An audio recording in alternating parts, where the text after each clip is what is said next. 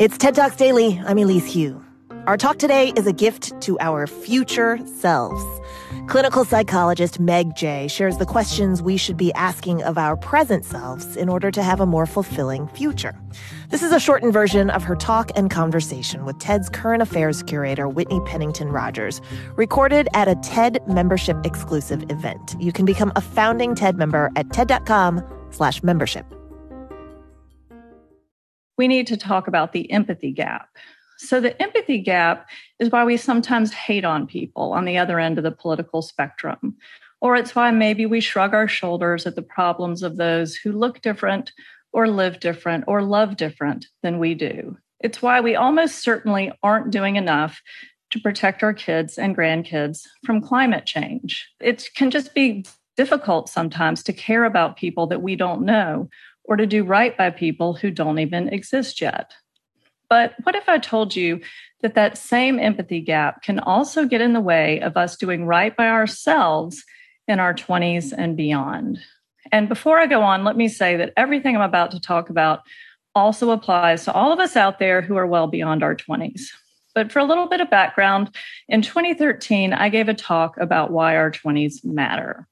So it's about almost 10 years later. I'm still a clinical psychologist who specializes in 20-somethings. But these days, the 20-somethings I see, they know their 20s matter. So they want to get them right. They want to move to the right city. They want to take the right job.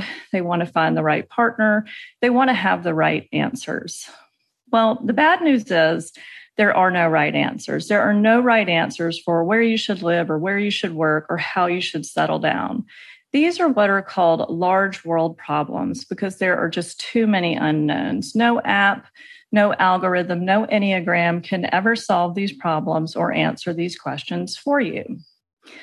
But the good news is, because there are no right answers, there are no wrong answers. There are only your answers. So your 20s are a great time to listen to and be honest with yourself.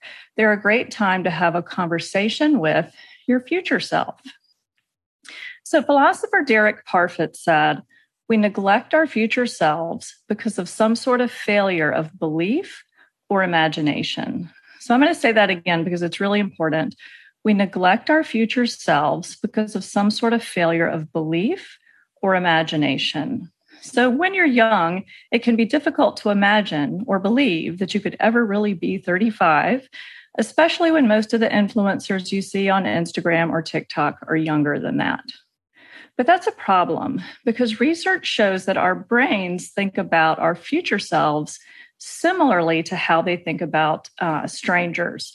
And that's where the empathy gap comes in. It can be difficult for us to care about a version of ourselves that we haven't met yet. Yet, research also shows that if we find a way to close that empathy gap between our present selves and our future selves, we start to think more about what we could do now to be kind to ourselves down the line. So in one of my favorite studies on this, researchers used virtual reality to show 20-somethings what they would look like when they're old. Scary, I know, but the 20-somethings who saw their age-morphed selves set aside more money towards retirement than those who didn't. So I don't have virtual reality in my office, and saving for retirement isn't something that comes up a whole lot. But what does come up a whole lot is that about 85% of life's most defining moments take place by around age 35.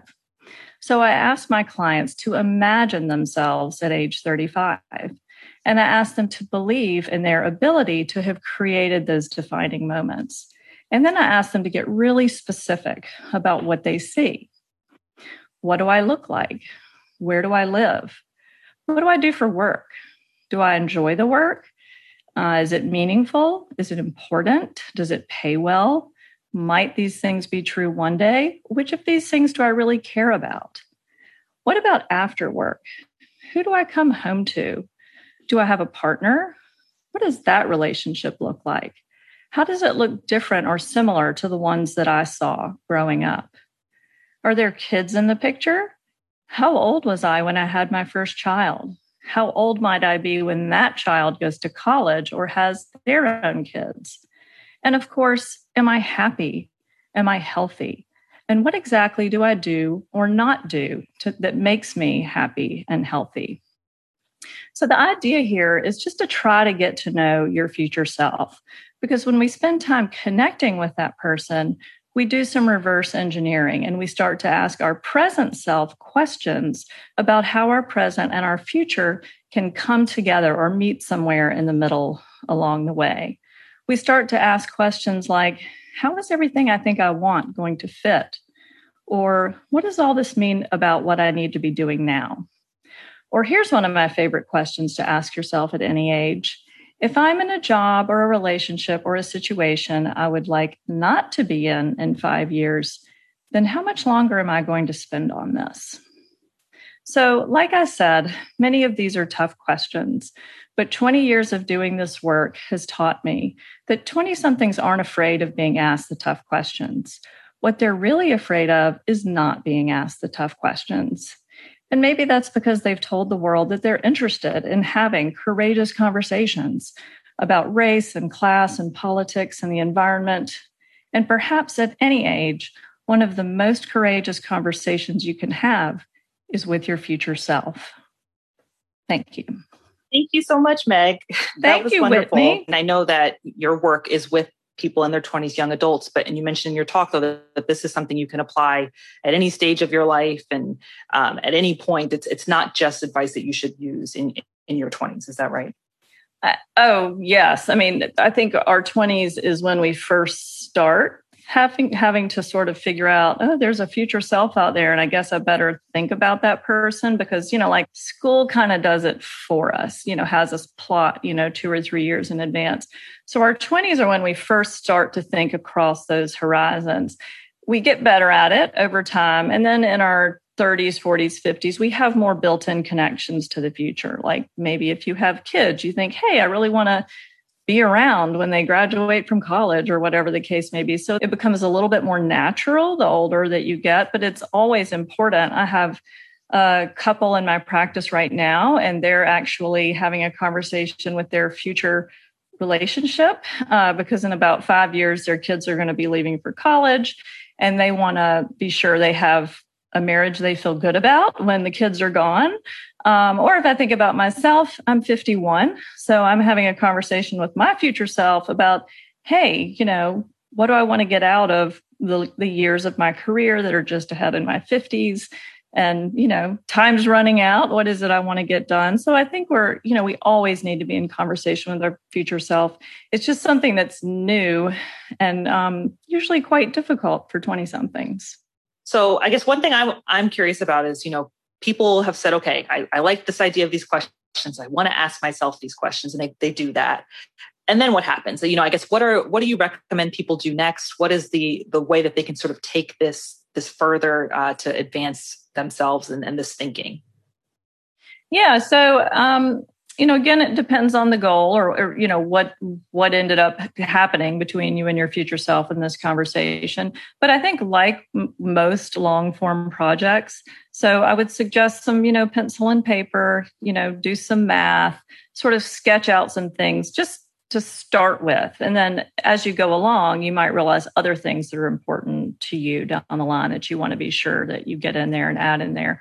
And then I would figure out, it depends on what it is, but a schedule that works for you where you check in about your progress on, hey, am I being true to myself and to my future self in terms of what I said I was going to start prioritizing more? So maybe that check-in is once a month. Maybe it's every year on New Year's. Maybe it's your birthday. It really kind of depends. But I do think, having this conversation one time because you heard my chat today and then dropping it is probably not going to do a lot for you. But if it's kind of the beginning of an ongoing conversation with yourself, and, like with any goal, it's probably something we need to keep circling back around on of, okay, is this still what I want? And how am I doing on this? Kind of create some accountability. And so for that is where I think some people find, I'm going to tell a friend, or I'm going to tell my pastor, or I'm going to,